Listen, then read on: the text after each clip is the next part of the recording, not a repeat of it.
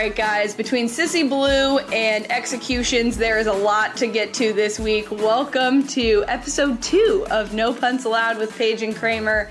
Adam, what a weekend of college football. First and foremost.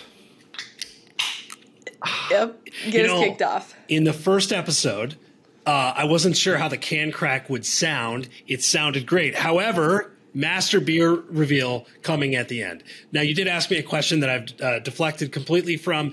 What a weekend. Like, I was exhausted by Monday night with that shitty football game, which was also fun but bad.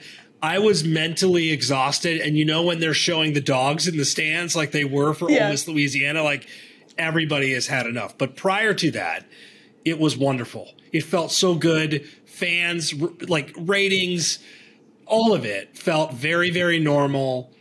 We had some weirdness, which we both love, obviously, when it comes to college football, and it just felt right. Some great games, some ugly games, all the things you want in weekend of college football. Yeah, we kicked off with Ohio State and Minnesota, and immediately we're met with the classic college football overreaction of, oh my gosh, Ohio State is overrated. Obviously, that wasn't the case after second half of that football game, but what were your main takeaways from that Ohio State team, who I'm very high on and obviously picked to win the national championship, but what did you think of their quarterback and that game as a whole? Yeah, Ryan Day looked happy to be challenged afterwards. Like, he always seems a bit smiley, but he was kind of glowing, and I think when you get pushed a little bit, that's a good thing. I thought two things. A, those wideouts are ridiculous. I could watch Chris Olave like dance around the sideline. And I mean, that was beautiful. And I thought it was neat to have a quarterback and a coach just kind of calmly go through the struggles of his first start. And then I thought CJ Stroud looked great. Honestly, I thought in the second half he played smooth. It helps to have the best combination of wide receivers in the country. To me, Paige, honestly, my biggest takeaway isn't the quarterback or the wideouts. It's that defensive backfield is probably still going to be an issue again. Like, I think to me, I think the quarterback's going to be fine. I think Ohio State's going to be fine. It's outside of a defensive line that's really good. We saw Minnesota, which doesn't have a ton of playmakers, actually have some success. And I think that's one thing to watch moving forward, especially obviously this week as they play Oregon. Yeah. I mean, I totally agree with you in the sense that I was so glad that I know there were a lot of Twitter coaches that really were like, okay, they need to make a change at quarterback. They need to get this figured out. And it's like, you know what? I loved that they let him do his thing. He seemed very poised. That's the thing I noticed too, is that sometimes you can tell by body language that guys are not off to a great start and are letting the moment get to them a little. And I felt like CJ seemed like he was good. He was like, okay, this is part of it. And like Ryan Day said, you have to let your guy do their thing. We're going to get through this. We're not going to make rash decisions on that. And the other part of it that I took away from the game was okay, maybe we don't need their quarterback to be as good when you have a guy like Mayan Williams running the ball. There's a lot of things that maybe we don't need the quarterback. Maybe we are okay with a decent quarterback. I think that CJ Stroud is going to be a lot more than that, but I was highly impressed, and I know that a lot of people saw a lot of flaws early on, but I think that was just part of it. And I have to say, going through week one, I feel like everybody looked like they were beatable except for one team, which we'll obviously get to later. But everyone seemed a little rusty and a little overrated this week for sure. A team that might have been underrated, though, the guys in Sissy Blue, like I mentioned before, is UCLA. And Chip Kelly seems to have all of a sudden flipped a switch, and now he cares again. Because for a while we were like, where's Chip Kelly? What's going on? Why is he not doing it? Visor Chip Kelly is back, and clearly that team is better than we all anticipated. I'm sure there were a few people in the media that expected them to win this game, but I think this LSU team is in some big trouble, and two, I cannot believe that UCLA is I'm looking at them going, okay, can they win the Pac-12? Because I think it's realistic. I do too. No, so I struggle with these games. When we watched LSU Mississippi State to start last year, Mississippi State won that. We said, oh my God, Mississippi State might be good. LSU's bad. And they're both bad. Now, I don't think that's the case here. UCLA seems legit. What actually jumps off first and foremost from a macro level is UCLA you rarely are allowed to develop and progress slowly in this sport. You're either good or you're not. And UCLA has been bad and then less bad. And then last year, it's like, hey, they're kind of fun. But now it's like they seem legitimate and they're balanced. They have a quarterback. They have an offense. They have a defense that looks pretty good. I just love the fact that Chip Kelly, who was this flash and flair and took over the sport, like became kind of a joke, an afterthought. I mean, honestly, I don't know other way to put it. And now all of a sudden we're looking at this team, which should make some noise. Like, I'm with you. Like, there's no reason. The Pac-12 had an awful week, by the way. Good God. It was a disaster as a whole. Really, really bad. A certain team from Arizona covered. Yes, they so did. That's all that really matters. Covered. They made us money. But as a whole, when you look at Washington, I mean, USC was fine, but there was a lot of blah. I mean, Cal, who I bet sucked. Oh, that sucked. That really hurt my locks of the week. So I think in general, though, they're going to be a really fun team to watch. But this is the team we have to figure out, right? This is where college football assessment is fun. We have a very small sample size. We have a little bit more with UCLA than we have with just about every other team because they played 2 games. And how could you not like what you see? It's a cool story. Yeah, no, I love it. And I tweeted, and maybe Chip reads tweets. I was like, did anyone else just like forget that Chip Kelly was a college football coach? Because we were so used to Oregon and, like you said, the like flash and the excitement of it. And now he sort of shifted that. I think he thought that he could do the exact same thing at UCLA, and it's completely shifted. And I'm glad that they're running on like a well-oiled machine, it looks like. Yes. LSU. Okay, so I don't want to jump the gun and be like, oh no, Coach O should be fired. Everything is a mess. That was a fluke that he got a once-in-a-generation talent. He had Joe Brady in there. He did bring in a new offensive coordinator that worked with Joe Brady and is trying to spark some of that Joe Brady magic in Jake Peetz. But what's your takeaway from the LSU play? Because my thing is that, okay, in the SEC, winning a national championship does not buy you time. I think a guy named Gene Chizik would love a word. I am very, very concerned that LSU fans are going to flip out if this does not turn around quick. What do you think they sort of need to do, and should they be worried that this isn't going to turn around? Okay, well, here's what they have facing them, right? They've got a couple of games that they're going to walk over, and then you've got Auburn. You play at Kentucky, who I thought actually is really interesting, and I'm really excited to watch them against Missouri because it looks like they may have an offense. You play Florida. You play at Ole Miss, who I can't wait to talk about in a bit. You play at Alabama. You play Arkansas. You can lose a lot of those games. And by the way, you close with Texas A&M. The schedule stinks. I mean, the schedule stinks. And Coach O is an interesting case. They're trying to do whatever Joe Burrow, Brady vibe. Like, they will cast a spell. They will clone Brady. They will go down on Bourbon Street and find a voodoo witch to figure this out. And it's kind of funny because Nick Saban with Bill O'Brien's like, no, you're not changing anything. Just run this offense and do your little wrinkles. And they did. And oh, by the way, it worked. So I do worry about LSU. I think clearly a talented team. They didn't play bad. They had to travel cross country. They've obviously had some other circumstances too. Yes. That no question impacted them.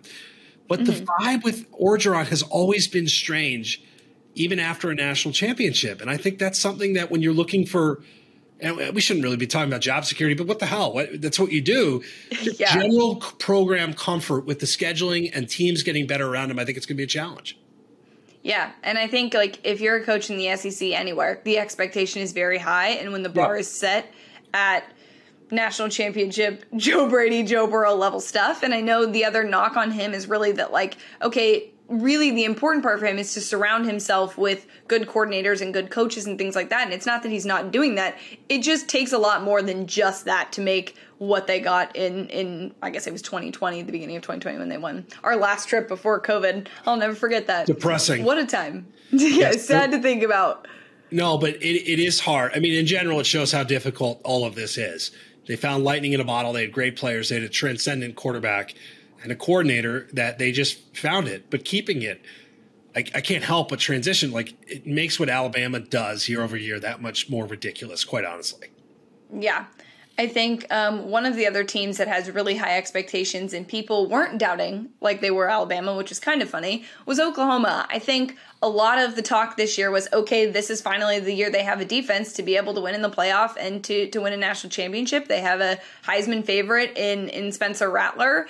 And they hosted a good Tulane team. And that game was actually not supposed to be there, but it was at home. And it seemed a little shaky. I just also would really appreciate if we could just stop using the QB1 thing as a reason to criticize Spencer Rattler. He was in high school then. I'm like so over that being the issue that people have with him. How about let's focus on his play now, which has not been great, and his decision making was what was most concerning. I think, we know he has the capability to be a great quarterback, but the decision making was very questionable for me. I think it's a little too early to be like, we should be really worried about Oklahoma, but I don't know. Do you get a vibe that they're going to be able to turn this around? And Lincoln seemed calm after it, and but I don't know if this is necessarily going to go the way we all thought it was with that defense. Yeah, Tulane's pretty good. Like, I don't want to overrate Tulane, but like that's a team I bet on a lot last year for whatever reason, and a team that I'm constantly like just for whatever reason involved in gambling wise, but. Rattler's decision-making is the stuff that's really interesting because if you watch 15 minutes of football, he looks like the best player in college football. Like the way the ball comes out of his hand, confidence, like he gets rolling. But this is what happened last year. It's how they lost to Kansas State, is that it just seems to spiral and a mistake becomes two. And, again, the Heisman from a betting standpoint is kind of wide open now after a really lackluster start. Now he got better. He limited the mistakes. I still think he's really good. But I think if you're an Oklahoma fan, you are concerned. How can you not be? Like, this is some of what you saw last year. They're still uber talented. They play in a conference and teams that you can probably still make these mistakes and be good. But if you're an Oklahoma fan, like, enough of that shit. You want to win a playoff game.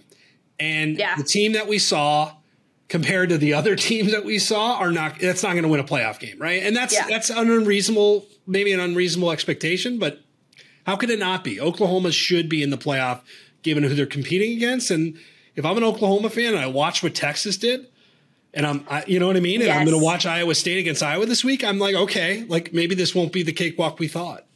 Yeah, no, I absolutely agree, especially like having the rivalry aspect of it, seeing Texas play this week and it, being a pretty solid start to the Sark era. I would be concerned on that front because that is the only way that you're getting in the playoff, especially with the Georgia level of play and Alabama, like the only way you're really getting into the playoff is if you win out. Like there is no room for error this year. And I think there are other teams that obviously like a Clemson who really aren't in control. Like Oklahoma's really not in control. All they can control is winning out and winning by a lot of points. And other than that, like you got to pray because these teams, honestly, watching Oklahoma, I was like fearing for them even the thought of them having to play Georgia. That off, I was like, oh, rough. Like I can't imagine how difficult that would be. So I'm just hoping that this offense gets a little bit better and their defense looks a little stronger. Like you said, Tulane's not a terrible team. So I don't think it was like oh my gosh, we should be really concerned about the defense. But I do think it's not as solid as they sort of thought it was going to be. It's week one. We tend to overreact. We do. We can't help but overreact. We can't. But in this instance, I think you're properly reacting. Easy for me to say, saying, what is it going to be? Now, let me tell you the most emotions that I got from this week was watching Penn State, Wisconsin, and jump around. My family is in town. They are from Wisconsin, and we're sitting by. They went to Wisconsin, right? And we're sitting by. We're just watching this, and they're not necessarily huge college football people. I got chills, right? I'm like, and I think they're kind of probably looking at me like, geez, look at this weirdo, how into this he is. But that was in a weekend of fan moments. The game itself we could talk about too. Seeing that stadium erupt, and I've been to that stadium. I've seen that in person a handful of times. It is cool. The stadium literally starts to sway.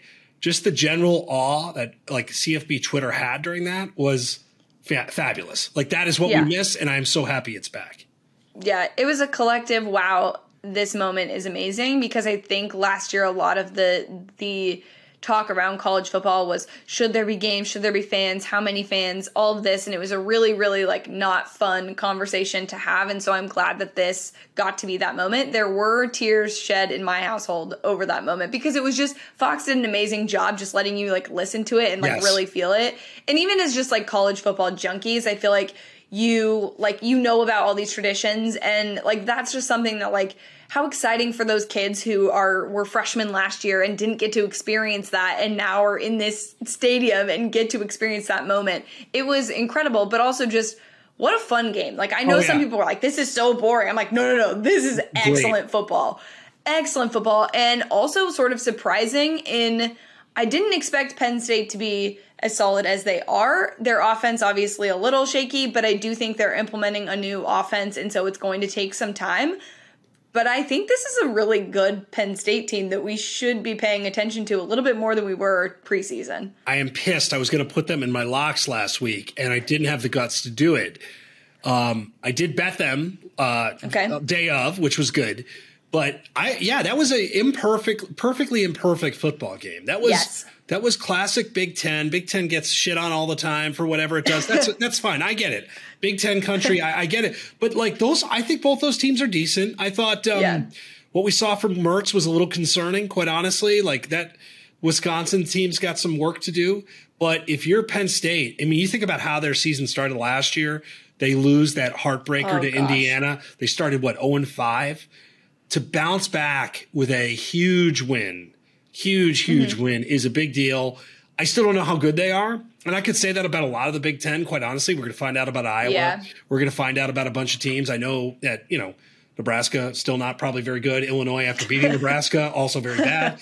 But I think Penn State, you could see it on Franklin, too. Like, he knew the weight of a game like this. That's another guy. We talk about Ed Orgeron, who's constantly has this back and forth in the message boards of, is he good enough or not? Yeah. That's a big game. I mean, that's a really big game for them in terms of starting off in a conference spot on the road. Brutal position to begin your season. What a win. Yeah. I love you made a perfect point because the SEC slogan is "It just means more," and the Big Ten should really be perfectly imperfect football because of the defense that's played in that conference. I enjoyed the game, and even when there were offensive plays, they were like big plays. They weren't just like quick short runs. Like it was like long balls, and I was like, "This is fun. This is new. This is new in the Big Ten. Very exciting stuff." I enjoyed the game, and I thought it was great. A lot of people saying they liked watching Clemson and Georgia more, but I actually preferred the Big Ten game over that matchup with the ACC and the SEC. I know that's going to be a hot take, but I just felt it was a more fun game than Clemson-Georgia. Clemson-Georgia, I was just cringing every 5 seconds because I felt so bad for DJ that his offensive line was not helping him. I felt sometimes his receivers were not helping him. Those defenses looked amazing. Yes. It is, but that's one of those games, right, where like I liked it and I thought it was great because I thought the defense was so overwhelming, and I know both these teams can play offense, I think. And so I'm going to tip my hat. Well, maybe not. I think I know they could play offense, but if they can't protect he didn't have a chance. DJ did not play well, but no, he did not. He did not have a chance. The Georgia front seven is like overwhelming. I know Alabama stole the show, but that was overwhelming. The more I think about this though, Paige, like we know that game was ugly. Clemson scheduled up. Kudos to them. Georgia scheduled up. I love these two teams for doing it. But Clemson, the more I think, Clemson might be screwed. Like they are screwed. How the rest of that schedule? Where's the moment? The ACC championship game, right? Like that's the moment that they're going to have a resume boost. Where else on there are they going to find one? I saw the AP poll come out and they were ranked 6th. And I got to tell you, if I'm Clemson, I'm pissed. I know that the AP poll is not the college football playoff, but it's a decent indicator of how people are feeling about certain teams. And the performance that I watched between Georgia, and specifically Georgia's offense. I understand the defenses were a big conversation, but to me, I'm still very concerned about that Georgia offense because they didn't score a touchdown. So that does concern me. And I think if you lose to the number 2 team now in the country, you should not be ranked 6th. Like they should have not fallen in the way that they did. And it also, if that's how the playoff rankings come out, what do? You have to beat everybody in the ACC by 50 to even have a case. And like I said earlier, like, you just have to pray that you get in or someone loses in a different conference, and that conference, like in the, whether it be the Big 12 or the Big 10 or the SEC, like, you have to, I like how the Pac-12 is not even a thought. Yes. You have to be concerned that that's the case. Like, you have to be concerned that, like, you're no longer in control because you lost to this game, which I don't necessarily think is fair because it's week 1 and it's, again, the number 2 team in the country. So if I'm a Clemson fan, I'm pretty pissed off that that's the position we're likely going to be in. And I mean, it just, to me, that just seems super unfair to put them in that spot. And I hope that, DJ gets better and they can win by 50 points. But, oh my gosh, I would be so screwed. I will talk about a team that I think really benefits from this. I think a lot of teams really benefit from this when you start to stack up resumes. Now, look, maybe teams in the ACC will graduate into relevancy and all of a sudden not be terrible. But when you look down that schedule, I think it's really bad. One of the teams is Florida State, by the way, that was used to be a staple game for Clemson. We've seen some bangers with those two this year. Who knows?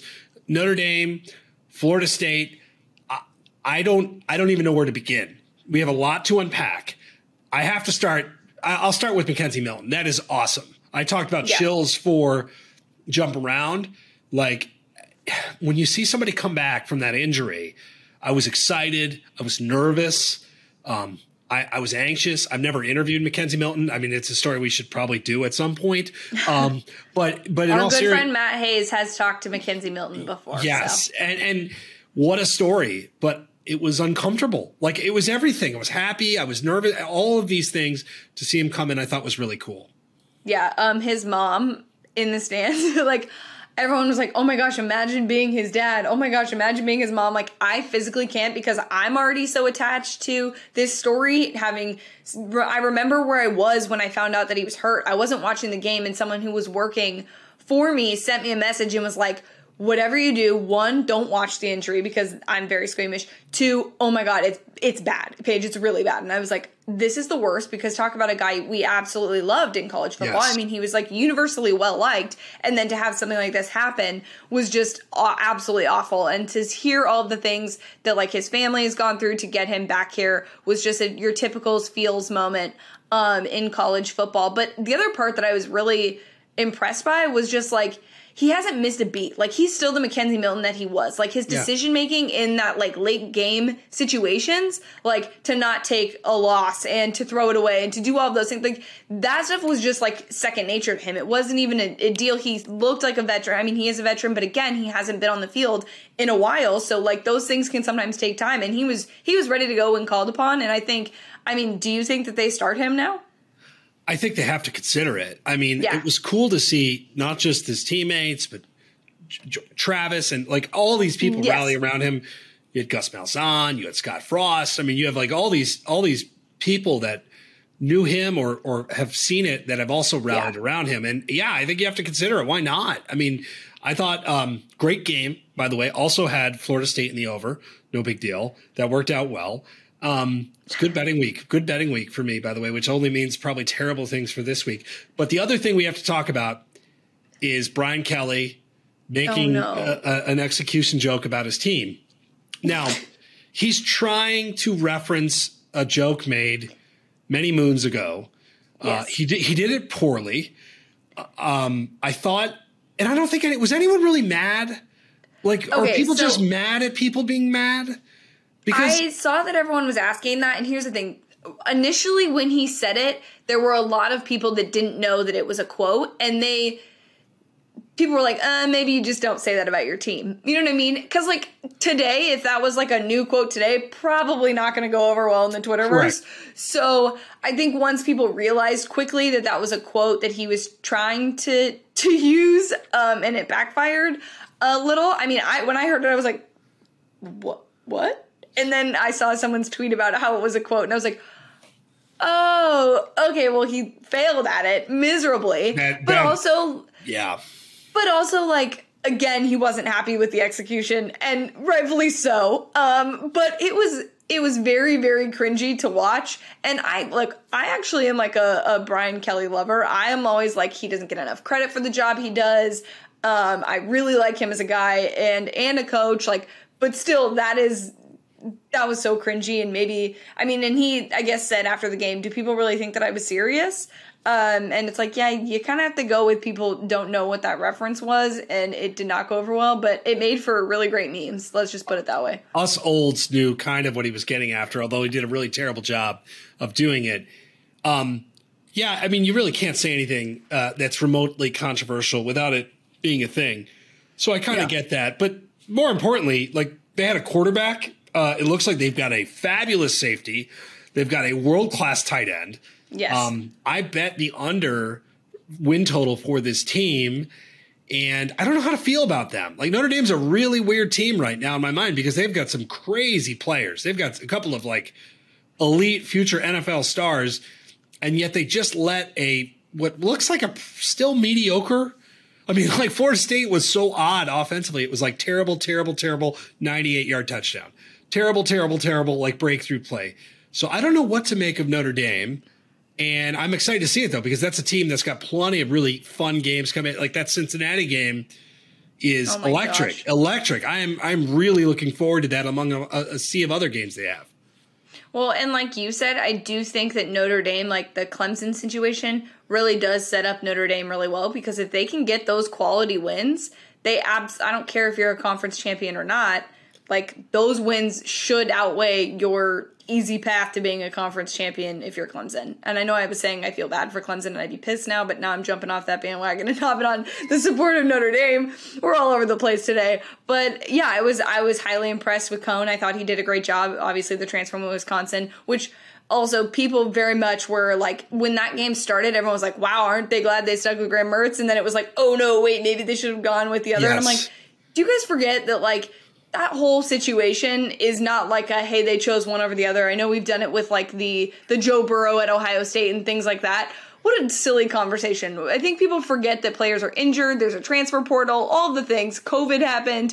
All of those things played into that Wisconsin situation. And I think after a couple years, you sort of forget and then start to do the comparison thing. But I think he was very impressive and on a big stage too. I think, like, if he plays like that, and they clearly have some weapons, they could be really, really good. On the topic of not really good, Paige, the Alliance, your thoughts? Did Oregon State, Purdue knock you off your feet? I just, like, don't. Well, like, besides Clemson, so Clemson lost, obviously, and UNC lost. We haven't really talked much about that, but that was sort of a shocking thing. I mean, maybe Virginia Tech is better than we thought. But still not a great thing, especially for Sam Howell, all of those things. Not great. And then the Pac-12 decided, actually, you know what? The Pac-12 North. Let's just blame it on the North, okay? Because losing to Montana, Washington losing to Montana, Washington Gross. State lost to Utah State. Gross. I mean, like, we're just not helping ourselves here. Like, the Big Ten did their part, and we are just really, really not helping ourselves. The ACC and the Pac-12 did not do anything to set themselves up for success. And it's almost like laughable now looking at all of the other teams, like the teams that are going to be moving to the SEC and teams that are going to be potentially joining the Big 12, like, played well this weekend. Like, it's just laughable. And I tweeted this too. Like, I'm fine. If I make a joke about the Alliance, it's totally fine. But if someone else who's, like, from the SEC or another conference does, or the Big 12, I'm like, you may not make a joke about the Alliance, okay? Leave us alone. Don't kick us while we're down. Don't kick us while we're down. We know, okay? We know it's bad. It's like when I criticize my kids, but if somebody else does, I'm like, hey, buddy. Yes, exactly. I know they're being shitheads right now. Leave them out of this. That's an excellent way to put it. No, and then I watched Purdue versus Oregon State. You want to talk about testing my family's resolve? Like, wow, Jesus, sir, you have a problem. I thought it would actually be a really fun game. It was not a fun game. It was a loser for me as well. And I was thinking, like, this is what the Alliance is. This is what the Alliance is. This is what I've signed up for. It's gambling fodder.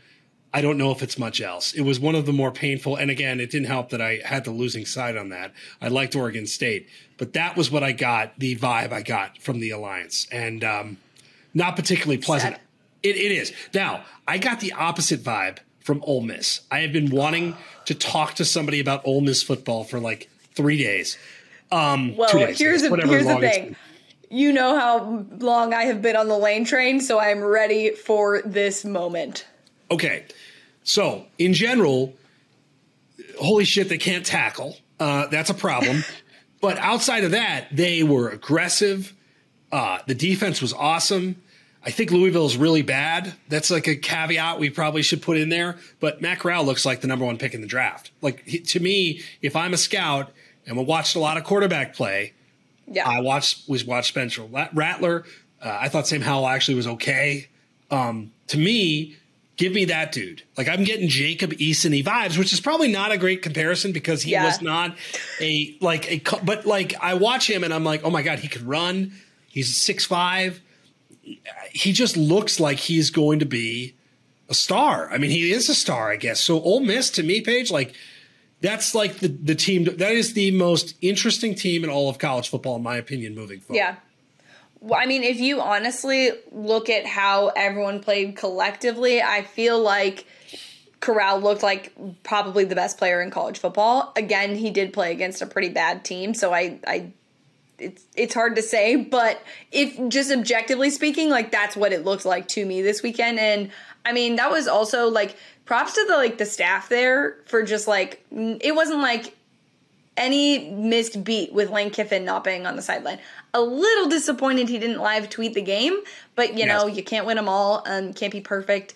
But cracks some jokes at halftime though. He cracked a couple of jokes, and I saw him afterwards on Scott Van Pelt, and he cracked a few more jokes, and he's done an amazing job. Like, he's done an incredible job in building that entire Elijah Moore, who was so good for them last year. Yeah. I was curious what that offense would look like without him. And it's like, okay, they're going to be fine. They've got some dudes, right? And they didn't even run the ball that well.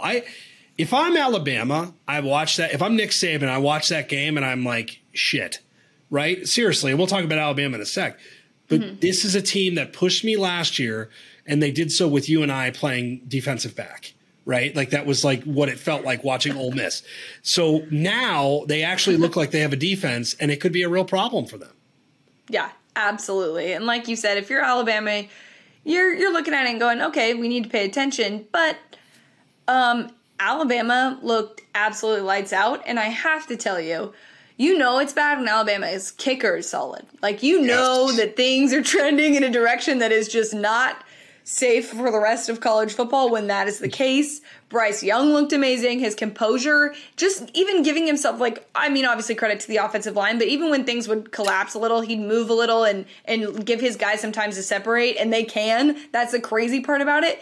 He just looked so calm, cool, and collected, and I will say people are going to hate this comparison, but it actually gave me, like, I think it was second-year Trevor Lawrence vibes of, like, the composure of, like, even when things are breaking down, he's not going to kill you with his legs, but he's still going to make time for his guys to get open and do amazing things. And that was just unbelievable to watch. I wrote about it Saturday night at BR, and watching him escape the pocket and just kind of slow it down. Yeah. It was almost watching like a flag football game or something. Like, it really looked like he just was in his own little depths of calmness. We did a story about him. We talked to his dad. We talked to coaches. He spent his COVID last year working out with like Juju Smith-Schuster. And you talk to people that said, I don't care how tall he is. And I don't think there's any way he's 6 feet. I think he's listed at Alabama. Like, no way. But we've talked to people, you and I, about this. We did a big story on him before he was a big deal. And it was people saying it's just a matter of when. I didn't think it would be now, though. Like, to me, the biggest shock, I knew Alabama would be good. That was overwhelming to me. I did not think we would see that. I don't know if you felt differently. I am in awe of what that offense was able to do without a lot of really great players that they had last year. I mean, I said on our first episode that, like, there's no chance that I'm betting against them because and I think something that they've been keeping an eye on is I do think people have in the media and just in general have been saying that this might be like a slight hiccup and they might have a hard time this year. And I think they heard it because a lot of the hype was like, we don't like revamp, we reload or something. There was like some slogan that like everyone was saying. So I'm wondering if that was like the bulletin board material and they were going, look, we get that we lost all of these guys to the draft, but who cares? Next man up. We're ready to go, and we're going to steamroll everybody. I'm nervous about my national championship pick after seeing that, because usually Alabama just gets better with time, and they play good teams, so it's going to be very, very interesting. But Bryce looked very comfortable in his new situation, being like the full-time guy.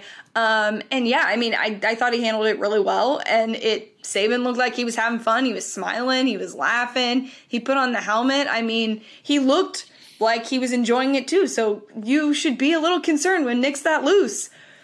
Oh, I bet you this week of practice sucked though. I mean, when they have a game like this, that's usually when things are rough at Alabama to take things down a peg. Well, at least they're not getting executed. No, they are not. They are not. They it won't be that bad, but the film session to move things along will be hilariously bad. Now, Alabama, both our biggest takeaways. Let's go to winners and losers of week one. Winner for you is who? Winner for me is going to be Tulane's uniforms. Fabulous. I'm picking that as my winner because those are the best uniforms in college football. Like, at me if you want with all of your like traditional things from each of the teams, but those are literally the best looking uniforms I've seen in a very long time. I also heard a story that like basically the athletic director, when he got there, found a bunch of like old logos just like shoved away in a closet and then brought them back, and that's why this is, you know, taken off the Angry Wave or whatever. I also loved that Oklahoma put the logo on their field as a tribute, because the game obviously was supposed to be there, and Hurricane Ida had other plans. So that was a really sweet moment. So I would overall say sportsmanship and the Tulane uniforms are my winners. I'm also going to go buy a home field shirt that has the Angry Wave on it now that I'm obsessed with them. Yeah, they've got a great look. Absolutely a fabulous look. So my winners would be, I've got two. UCLA's social media team, which took the Ed Orgeron Sissy Blue and ran with it for like 3 days and probably selling some good merch. What you say never dies. So just coaches, people on Twitter, it doesn't matter. And then my other one would be television networks. Like, ratings are up. We talked about the metrics. People are reading our stuff at Bleacher Report. Like, but you looked at the television ratings, you looked at the interest. I can't really explain this. COVID last year without fans, people's attentions were everywhere, and people's attentions are still all over the place, obviously, with everything going on. But football felt so back. The product that we were served was very authentic and real. And while we still got a lot of shit we got to work through as a world, the results showed, right? Like you looked at the ratings, they were massive. And I don't really, to me, I'm not like a huge ratings guy. I'm not getting my Ravel on normally, but I am intrigued by why all of a sudden people are back. And I think ultimately when you talk about the NFL, I think it's just going to be a massive year for people like curling up to a very warm football game and embracing it. And I'm excited about that.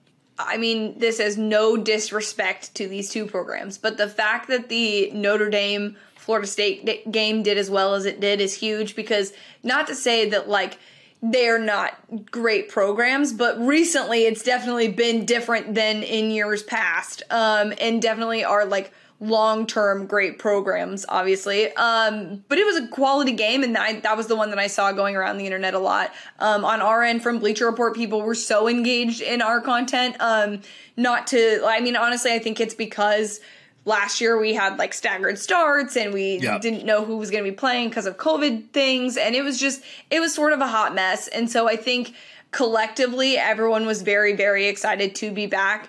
And I mean, what a fun first week, but we did have some losers. And do you want to start with your loser first and then I'll get to mine? It's near and dear to you. We talked about it's Pac-12, right? I could go with Clemson as a loser.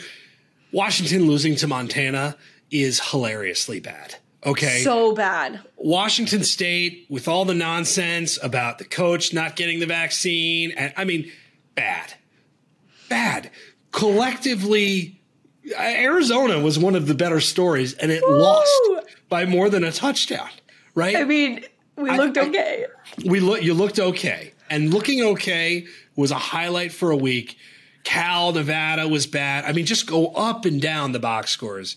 The Pac-12 to me, you know, you don't want to overreact. And I hate being like, hey, let's rank the conferences accordingly, guy. But you look at it and you start to play this thing out for a team like UCLA. Even Oregon struggled, by the way. USC was okay. That's fine. That happens. You start Stanford to play out. was ungodly bad. Thank you. Yes. Oh my gosh. What the hell happened? What the hell happened to them? Like, look, I'm not gonna say you maybe shouldn't have put out into the universe, into the football gods, that you disagree with Nick Saban, but maybe that's something. You know, just maybe don't come. Yeah, do not come for the king. Yeah, it was bad. It was bad for me. I know that's near and dear to you, but what was your losers for week one? So really quickly, I am going to tell you a story about the Arizona game. So my power went out in the middle of that game, and I was obviously working. So I was like working on a hotspot, and I was more focused on that or whatever. But that is sort of when things turned around offensively for us, and we started scoring. And I was like, well, I can't turn it back on after, I had it on my phone when I was watching it before, and then I had to do stuff for work, obviously. And then they started scoring, and I was like, I can't turn it back on. So all I did was sit and watch Twitter for that last quarter. I literally watched it on Twitter because I was like, I don't want to turn it on and jinx them because they're turning it around, and I don't want this to be my fault. And I will blame myself. Painful cover. Yeah. And so I literally watched that, but the good part about it was it was a positive step in the right direction. There we go. It was. Words are hard sometimes. It looked like this, and I think sometimes with a lot of programs, I've said this before, like, I hate that we don't give coaches time to figure it out, create their program, create the culture they want. And this already seems like it's moving forward. And so that is what I will say as a takeaway. My loser for this week would be tackling, because apparently everything is targeting and our sport is soft, and we do need to change the targeting rule. My personal preference on it would be first offense would be 15-yard penalty. Second offense, if it's the same guy, ejected at that point. But there needs to be a better system than ejecting players. This has gotten bad, and it's also very ticky-tacky in terms of, is that targeting? I mean, it's our favorite time of year when we tweet out, is that targeting? What is targeting? But what did you think of the tackling and the targeting calls? I think the rule is dog shit, first and foremost. And I'll go back. Please tell us how you really feel. About 8 years when I'm sitting at Big Ten Media Days with Pat Fitzgerald, and he's talking about, let's do yellow cards and red cards. And soccer does it, and it works great. Like you said, targeting one, targeting two. Think of it this way. We care more about protecting the punters in football. We have more nuance in roughing the punter versus running into the kicker than we do with these kinds of hits. Yeah. We're already doing this with punting. Now, I think people on Twitter brought up a good point. I forget exactly where it emerged from. This is not to make the game. It's to make the game safer. It is. They want to make the game safer. It's to avoid lawsuits, right? Yeah. That's kind of what we're doing. So I don't think it's going to get more, I don't think they're going to loosen up on this. I think we're in it for the long haul. The problem is, I do think, on the good side, I think they've gotten a lot of the quote-unquote kill shots out of college football. The tackling is better for the most part. Quite honestly, it is better. It's still an atrocity when you look at some of the ways, people are putting their head down and everything else. But you've gotten a lot of the really, really dangerous hits out for the most part. You still see them. There's still the occasional hit on the weekend where, oh, my God, that's targeting. Goodbye. See you next week. But most of these are kind of questionable and incidental. And there's got to be a way to discourage those hits without tossing somebody out of the game. And I can't believe that's that deep and complicated to say, quite honestly. Yeah. Well, and I think more so in the college game than it would be in the professional game. Losing certain guys changes our defense completely. It can take, it could be on either side, but it changes the game for that program very easily in a heartbeat. And it's a little bit more difficult to adjust, I think, around some of those guys. So I think that also just makes it kind of frustrating on that end. But we should probably get into some week 2 action. We've recapped as much as we can. What a crazy first week, but we are naming our betting segment, and it's going to be called Picks and Pints. Yes. So, in honor of Kegs and Eggs being our beer connoisseur, this week's selection of beer is... Now, I didn't have a Busch Light on me, right? Because I know my Iowa folks Budweiser, for those that are not Busch watching Light. on YouTube. Sorry. Oh God, yes, that's right. We're mainly video. I'm just holding it like a valuable trophy. That's right. I have to say something on a podcast. It is a Bud Heavy, and it's also American to up with the red top, if you will, which is nice. It's like the American flag one. That's what I drink on the 4th of July. I only drink beer on the 4th of July and at ballparks, and that is what I drink on 4th of July. Also, side note, I clearly should have had another one. We've been waiting to do this reveal. Normally, when I drink IPAs, it's like the bigger, 16 ounce, 12. I'm gonna need a little mini cooler over here to keep during the pods. So look, it's Iowa State. It's El Assico. It's the Cy-Hawk. However you celebrate Iowa State, this is a big ass game. And now, Paige, I am an Iowa guy. Yes. I am terrified of this rivalry. It's really odd. If you ask most people about football rivalries or across college football, they'll say, oh, I love it. I love playing this team, unless that team's Alabama. Most Iowa State fans, or at least ones I talk to, like, weird stuff happens. There's genuine hate. The games are always like last year, this game ended with like a muff punt. Iowa won because off of a muff punt. Like, weird shit happens. It won't be cleanly played.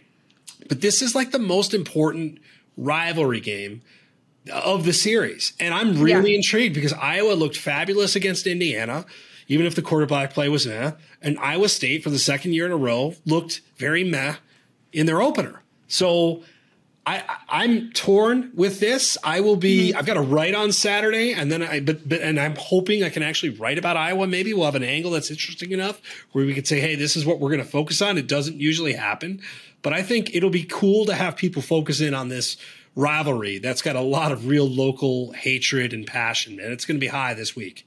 I think I saw somewhere that this is the first time in this rivalry that both teams have been ranked in the top 25. Maybe it was top 15. It feels right. Normally one's pretty good, the other's bad. Yes, and that doesn't mean anything because usually it flips. But the fact that it's in Ames is a big deal. College Game Day is there, which is awesome, actually. It could be nuts. Like, it's going to be nuts. But there's some pretty good players. The running backs in this game are amazing in Goodson and Hall. Like, that's probably the most intriguing part for me.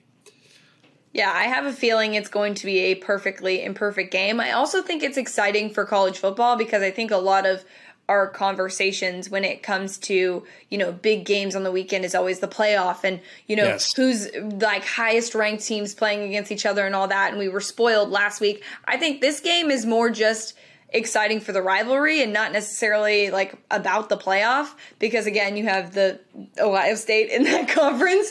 So I do think that that's something that it really doesn't have that big of playoff implications, but I will say I'm excited to watch it and I think it's going to be a fun time. I'm also looking forward to you tweeting from the Iowa police. I don't know what account you follow, but every Saturday I feel like you find something on Twitter that's about fans getting in trouble or doing something. It's an Iowa police blotter. It basically just takes some of the crimes of Iowa City or just the police reports that are happening and it carries it forward. And a lot of them are like kind of sad, like deer hit by car limping across highway. But some of them are very funny. And we will find a funny one for game day. It's become my tradition Saturday morning. Find one that fits, retweet it, and get going here. I'm pumped for this. I'm also pumped, obviously, for Ohio State, Oregon, as I'm sure you are as well. Now, what do you think about that game? I'm going to ask for your lock on the Iowa State game before we move on. Yes, that's right. Pints. I like the over. Pigs. Over 46.5. The line actually scares me as an Iowa fan. 4.5. Iowa looked great. Iowa State didn't. I'm a little concerned about about Iowa in this game. I don't have a good vibe for this. No, I never have a good vibe for this. But I think there's going to be, again, Iowa had some explosive plays. I think there's more offensive talent in this game than there usually is. I actually think we could get a really fun, exciting game over 46.5, which is where I settle. I've been back and forth in the spread. All my friends have already texted me, Iowa +4. Like, oh, I don't like that. when all my sucker buddies start texting me that they like Iowa, it's not usually a good sign. Yeah, I am going to agree with you because we need to acknowledge the fact that my one pick against you from last week was Clemson, Georgia, and I lost. So I am 0-1 versus you. You were in the lead of this. I'm going to side with you on the over here for this game. The Oregon-Ohio State game. That is interesting. So you are taking Ohio State minus 14.5. Yeah, I don't love that hook. I just turned in my locks, by the way, and I've been tracking this game all week. I usually make my picks for this column Monday or Tuesday, and the lines move. And so I really liked Ohio State minus 13.5. Key numbers in football, right? It's pretty obvious. Mm-hmm. You go from 6.5 to 7. The touchdown becomes a key number. 3, 3.5, 14.5. All of a sudden, 2 touchdowns doesn't get it done. So I don't love that, but I still like Ohio State. The Thibodeau injury, Oregon had a bad week in terms of injuries too, not just Thibodeau, but that is a concern. If he plays, is he going to be 100%? To me, I still really like Ohio State in this game. Home field, a lot of things. It just sets up to me well that I think Ohio State's going to cruise. Yeah, I think this week they have the opportunity to redeem themselves and sort of like solidify themselves as like having a quality win, and having a complete game. I think now that we've sort of gotten the rust off, this should be a solid game for them. I'm going to agree with you, and I will take the 14.5 points. I mean, I really do think it's going to be, unfortunately for the Pac-12, a little bit of a blowout, and I hate that. I hate it so much because I want them to be it for us, but maybe I'm putting all my eggs in the UCLA basket now to guide us somewhere. I don't know. But there's no hope, really. No. But there's not. But yeah, I can pretend. But yeah, no, I'm going to agree with you on this one. This is not the one that I'm going to disagree with you on. Next up, what do we got? Yes, I'll give you a couple more. I'll throw a couple at you, and you can decide which ones you want. I already Kentucky. Know which one that I'm going against you on. Okay, good. I like Kentucky -5 versus Missouri. We had a former Penn State quarterback, Will Levis, that looked great in Kentucky's opener. I've talked to people that really like this team. I think they have an offense. Michigan -7 versus Washington. This line opened up around 1. So this thing has been cruising. Again, another game I've been pissed off because I'm putting it ready in this column. Have to have lines locked in on Wednesday. It's not easy, Paige. I'm just saying this is a square play. I just got mad at my buddies for telling me to bet Iowa. Me betting Michigan is a square play. I don't care. I think Michigan's actually good. I like Cade McNamara. By the way, J.J. McCarthy, the true freshman we saw in like one amazing throw, I think Michigan's in line to be really good. And the other one, the more I think about it, the more I like Texas. Texas, Arkansas over 57. Arkansas got going late in the second half. Texas got going against Louisiana. I don't think we've talked about that Louisiana win enough. And by we, I mean everybody. That's a really good win. I think Arkansas can score. I think that game has a chance to be really fun. So those are kind of I've got other ones too, but they're the ones I feel pretty good about. So the one that I'm going to go against you on is the Michigan versus Washington game. I think that is an absolute trap because I think, yes, Washington did lose to Montana. But again, I don't think this Washington team is terrible. I do think they can correct some of this. And I also just never trust Michigan. So that's my motto in life. I've told you guys my betting theories here are, let's see, never bet against Tom Brady, never bet against Alabama, never bet against Adam Kramer now, and here we are. And never trust Jim Harbaugh. And he's always going to do the safe thing, and so he'll go for a field goal, and this is a whole touchdown. I don't know. I sort of don't trust in Harbaugh. I hate to say the khakis are not doing it for me. This is not the first time I've picked Jim Harbaugh. It's not the last. I've lost quite a bit doing so. I just like the makeup of this team. And Washington, that was really bad. Like, it was. You got to get on the road and recover now. It's a tall order. But again, very square. Like very, very hands raised. This is not a game I normally side. There's not a lot of like my contrarian plays on the board other than Troy. I like Troy to win outright against Liberty, which is actually a sneaky fun game. But really? Oh yeah, that game is now down to only 4 points. I'm telling you, Troy is another team that you talk to people the team like think we're sleeping on Troy a little bit. I think they could have a really, really interesting showing. Oh, can I give one more really stupid game? Another hilarious one. Coastal Carolina -25 against Kansas. I don't know why I'm betting money on this game.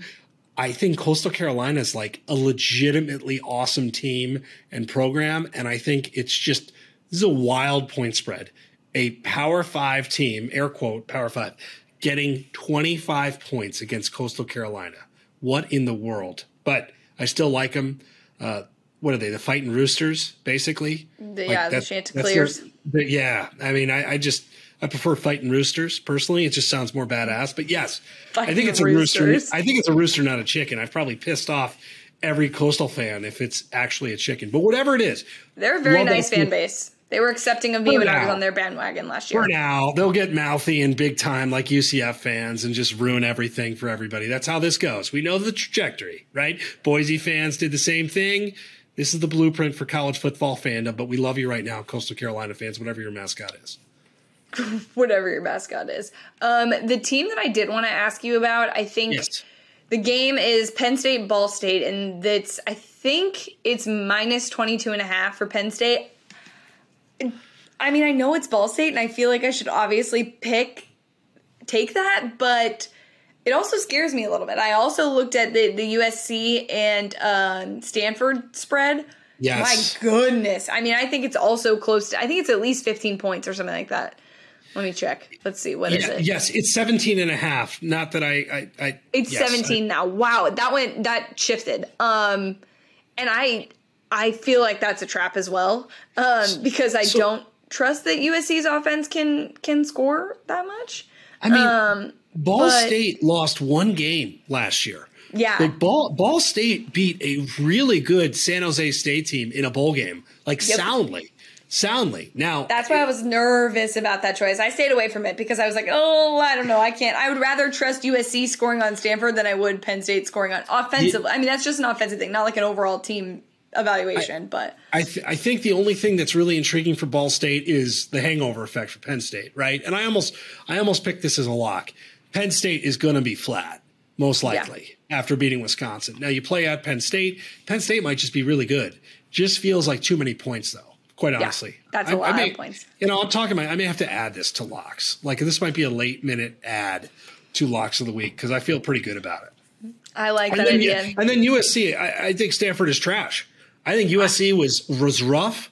I think USC is going to unload on Stanford. I think this is a really good opportunity to just beat the hell out of a conference opponent, and I don't think Stanford can keep up.